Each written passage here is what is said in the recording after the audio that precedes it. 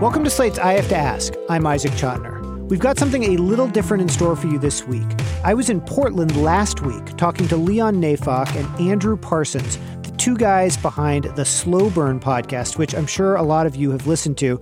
It's a Slate podcast. The first season was about Watergate and Richard Nixon. The second season was about Bill Clinton and the Lewinsky scandal. And it's a fascinating podcast. If you haven't listened to it, it's 8 episodes. It goes into a bunch of things about the 90s that I certainly didn't know about, that I think a lot of people don't know about. They talked to some incredibly interesting people for this show. There's an interview with Juanita Broaddrick. There's an interview with Linda Tripp. They did an incredible amount of research, and they produced this just amazing 8-episode narrative podcast. So I was in Portland with them doing an event, and we were at a auditorium somewhere in Portland. I do not know Portland well, but it's a lovely city. And so what we are going to play for you is a portion of that event with me talking to them about how they created this podcast, what it's like to try and put something like this together. It's so different from a lot of the podcasts Slate runs, certainly very different than this podcast. And also just talk to them about how they look back at the 90s now, what they think about the Clinton scandal, what it was like talking to Juanita Broaddrick, all this stuff. So give a listen. I think it's really interesting, and we will see you next week with new content about the election results. We're going to come back a day or so after the election and do a complete rundown of everything that happened. And so come back then. Thank you. So I think people here have probably seen movies or read books or seen TV shows about how news articles come about how journalism, written journalism comes about. But I don't think we've seen or heard a lot about how podcasts are made, which is what I'm interested in tonight. So first question for you guys, and you can choose how to answer it, is once you have an idea for Slow Burn Season 2, you've already done Season 1, how do you put this thing together? How does it start? Got to read a book. Or a lot of books. Yeah, well, but you got to start with one, right? And so I think with Season 1 and 2, we both sort of went into our separate corners and read like a well-chosen like omnibus version of the story. Like I think maybe it was Toobin's book that we read first, or maybe it was the Ken Gormley book, The Death of American Virtue. Just a book that like tells the whole story from beginning to end that we can then sort of start slotting into an outline where, I think we decided, as I alluded to earlier, we decided for some reason that we were going to do 8 episodes, not less and not more. And then the challenge was sort of figuring out a way to divide up the timeline in a way that made sense and also kind of created opportunities for cliffhangers and opening scenes. And that was the first move. To sort of like choose to sit on their shoulders and watch all of these events go by that could be sort of slotted into each episode. Yeah. So how do you divide up the work, though? The work? Pretty naturally, I would say. I mean, we have just different skill sets and different responsibilities in the show. I would say that early stage, like we're both kind of doing very similar sort of reading and workshopping and sort of figuring out what that outline will be.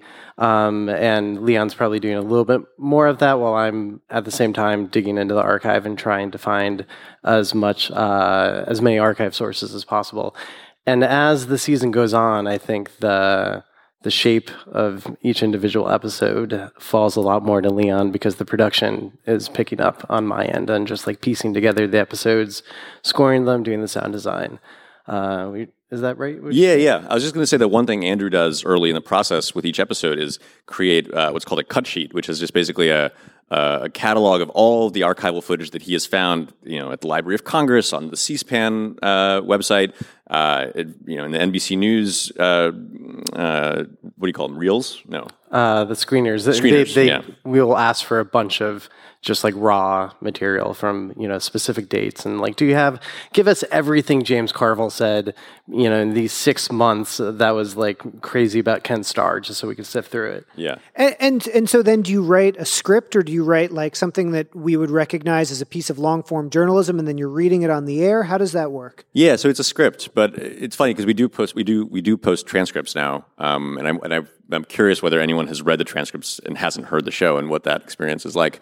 But no, I mean, it's a different kind of it's a different genre of writing, obviously. And so I had to learn when I started doing Season 1 how to write a script. And I remember very distinctly the moment when I started writing the Martha episode, and I turned to my wife after like a couple of hours or days. And I was like, I don't know why I thought I knew how to do this. Like, I've been in print journalism for 10 years, but I have no idea what this is supposed to sound like.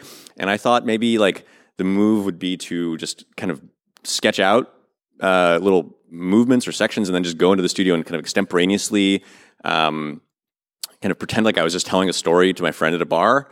And that really didn't work, man. It really sounded like I was talking to myself, but alone at a bar.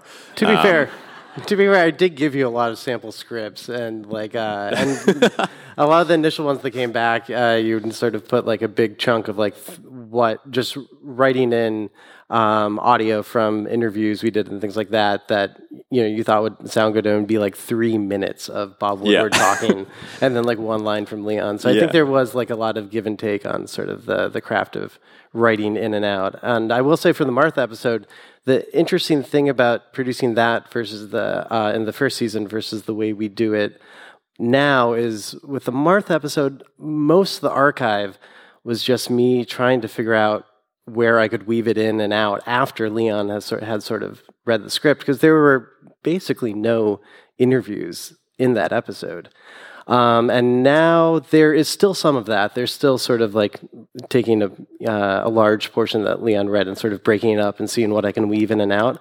But there is a lot more of Leon finding those opportunities for himself as he's writing. One of my favorite parts of the process is getting the rough cut of an episode for the first time and hearing all of these gems that Andrew has found that I actually haven't heard yet, and hearing them in context is just such a really unforgettable feeling. The other thing that was interesting, which you were talking about backstage, was that you were airing the early episodes before you'd finished the later episodes. And I'm wondering, you're getting feedback, you're hearing from people. That's different than when you publish a piece, obviously. So what was that like, and did that change how you did it in any way? Yeah, I mean, it definitely kind of ratcheted up the pressure, certainly. I mean, if only because, we took I think for season 1, we had 3 months between when we started researching and when episode 1 came out. And for season 2, we had 5 months between when we started researching and when episode 1 came out. And then, you tack on the 2 months during which the 8 episodes are coming out. And those 2 months are intense because we're not done with those episodes. And you got to finish them because they got to come out on a schedule. And so, yeah, of course, like we're like reading Twitter and all that. And so it's hard to, in my mind, separate out what is a decision I make based on Twitter. Hopefully there's not too many of those. But, I'll give you one example. Like with episode 8 of season 2, we had decided to make it about Juanita Broaddrick and the role that her story played in the impeachment proceedings before the Kavanaugh stuff happened. And it was like in the middle of that process that accusation was surfaced, and suddenly we start seeing the sort of parallel story unfold in the news. And we didn't have to change a whole lot to sort of emphasize the parallels or draw attention to them. They kind of were just there, but I definitely thought about it. And again, that's not exactly responding to feedback, but it is responding to the world as it happens. And the one thing that was really nice, at least I don't know if this happened in season 2, but in season 1, we were able to put some of the Slate Plus material was fed from people that gave us feedback, like that family that scrapbooked Watergate. Oh, yeah. That like you brought in for, I think that was the plus for 7 or 8. Yeah. So I was at a party and I was talking to this friend of a friend who I'd never met before, and she said, "Oh, I think I told her about the show." And exciting party companion you are, yeah. Yeah, well, and she said, "Oh, my parents were obsessed with, or my dad was obsessed, and my dad and his siblings were obsessed with the Watergate hearings." And she showed me on her phone these like photographs of these scrapbooks that their family had made. And so I was like, "You got to give me their contact information." And so we got them into the studio and interviewed them about it. And actually, I didn't tell you this. She emailed me recently and was like, "Listen, the season was already over, unfortunately." And she was like, "Listen, I'm so sorry. I wish I had thought of this earlier while you were still working on this. But my older sister wrote this amazing essay when she was in 2nd grade about Monica Lewinsky." And it was truly, I experienced pangs of regret that I couldn't do a Mirror Plus episode where I talked to her sister about the Lewinsky scandal. What was one challenge or difference between this season and the Nixon Watergate season? The first would be access to the Clinton world. Like with Watergate, it's pretty much set history. I think that the only people that are pretty vocal about protecting Nixon are like Pat Buchanan, and maybe that's it. But with the Clintons, there are a lot of characters in the story that Donna Shalala, for example, who was Secretary of Health and Human Services, who we were able to get some oral history of her, but she's running for Congress and isn't going to have a sit down with us and give us a lot of information. So that'd be the number one. And then number two is that the ending, we right away saw that there wasn't really a good resolution. Like Nixon stepped down, and we saw that it could potentially be anticlimactic if we didn't take a different approach to episode 8. Yeah. The Shalala thing, just real quick, is I find it quite funny that what happened was we asked for interviews with certain people, and they either didn't get back to us or said no. And then we discovered this oral history that someone at the Miller Center had made. And we emailed them and we're like, hey, do you guys by any chance have the recordings of this? Because they had published the transcripts. So we asked them if they had the recordings. And they're like, oh, sure. Like, what do you need? And so we were able to use them even though the people themselves didn't agree to be interviewed. I'm curious about 2 interviews you did for this, one with Linda Tripp and one with Juanita Broaddrick. What you made of them from the interview, how they were different than maybe when you'd been researching them and come across them as historical figures, what those interviews were like. Well, Linda Tripp was a human being. That was the most surprising. It wasn't surprising. I know she's a human being, but it was in a way, it was jarring to sort of have this abstract figure who I had been carrying around in my head since I was a kid in front of me. Andrew was there too. We were in her house. We're eating sandwiches that she made for us. It was surreal. It was frankly surreal, and especially because she also looks super different than she did back then. And so, in a way, there was this sort of. It did feel like she was a different person than the one I had been imagining. And what we had imagined, and sort of what was, everywhere in 1998 was a pretty huge villain that was vilified. And I think even in her most conspiratorial, even in her moments where she's clearly an unreliable narrator, and we, clearly are going to have to do more fact checking, she still had a warmness to her that surprised me. It was very easy to like her, honestly. About Juanita Broaddrick, I just want to ask, because I think there's this weird thing going on now where at one level, Bill Clinton's flaws look very small compared to what we're seeing every day when we open up the newspaper. At the same time, I think a lot of people are re-examining aspects of Bill Clinton, certainly a lot of people on the left, liberals, Democrats. So I'm curious in that light what you made of speaking to Juanita Broaddrick. And I know you cover this extensively in the show, but just what you think of her accusations now, 20 years later, and how you think about the former president. I guess more than 20 years since what she says occurred, but 78, yeah. As you say, I say this on the show, but it's hard to process because if you take her at her word, then it sort of overshadows everything else. You can talk about gray areas, but so much of the story, and so much of I think the way we approached the story in the show was about gray areas. But, a rape is a rape. It's there's nothing to talk about. If that happened, then, what room is there to have any meaningful debate about anything? And so in that sense, I was scared of that story going into the season. I knew about her allegations. I hadn't known about them very long. I think I learned about them during the 2016 election. I read about them in a BuzzFeed story by my friend Katie Baker, who interviewed her, and her story was, headlined, "Juanita Broaddrick Wants to Be Believed."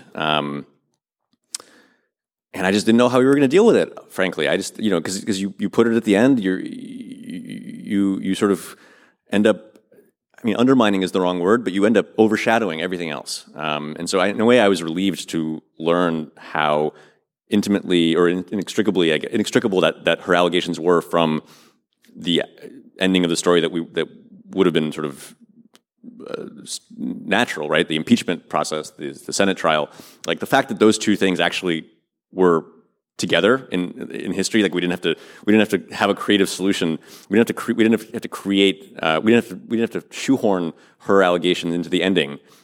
her allegation actually was part of the ending. And so that was a great relief to me because I think it took a certain burden off of us.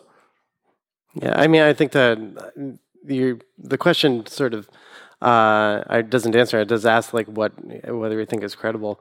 At least I think it is a very credible story, at least with the contemporaneous accounts and verifications. I think there were some stories that we've seen that try to argue different theories other ways. But they're just, as far as like genuine reporting goes, they're far less credible.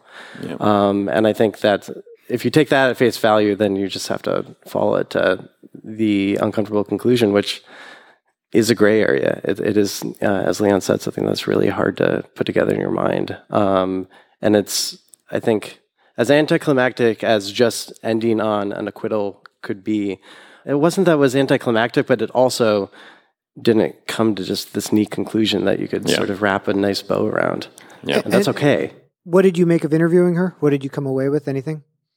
Well, I mean, as I sort of allude to at the end of the episode, like her public persona at this point is quite caustic. If you look at her Twitter feed, she's railing against, immigrants and saying that the children being separated from their parents at the border aren't really their children, and who really knows.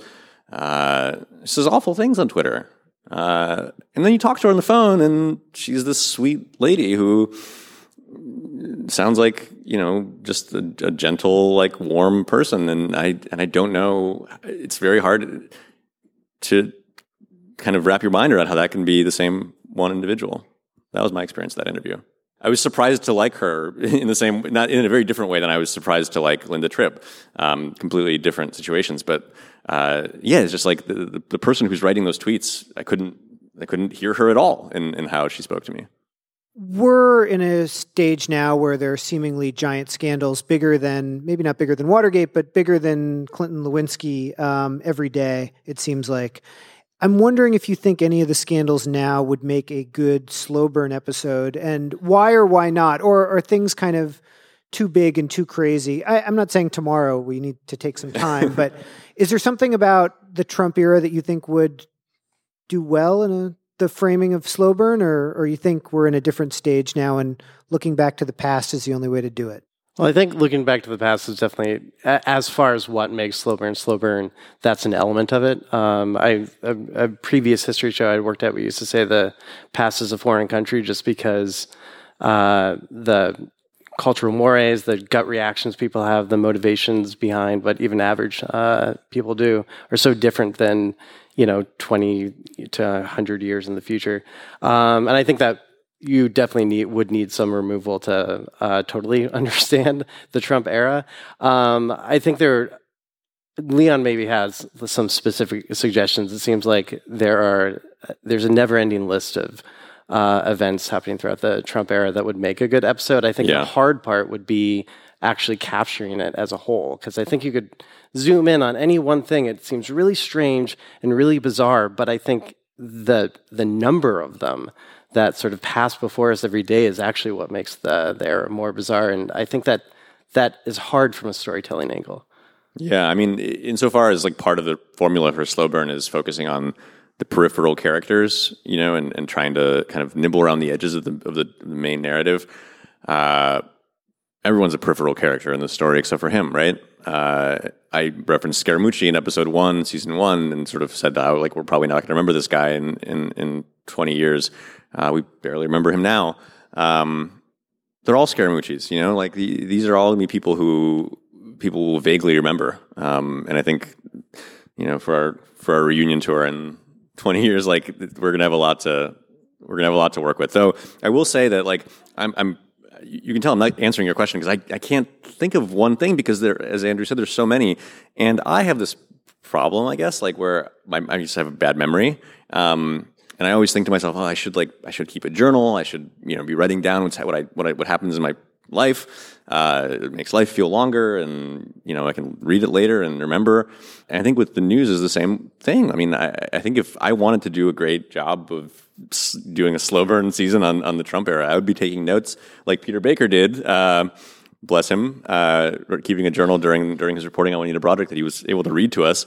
And that happened like off the cuff, by the way. We had looped back to get him to describe a little bit more of the conversation he had on the phone with Juanita Broaddrick, just because he sort of passed it by during the interview initially.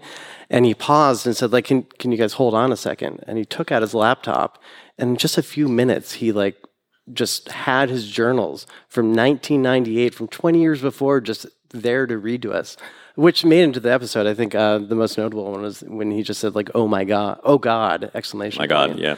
But yeah, I mean, that is what that's a good primary source that I think. And I wish I was doing that now, and I'm not. And I think, if in 20 years I were to try to look back at the Trump era in the way that I looked back at Nixon and Clinton, like, I would have to do the research just like anyone else. Like, I wouldn't be able to draw on my memory at all.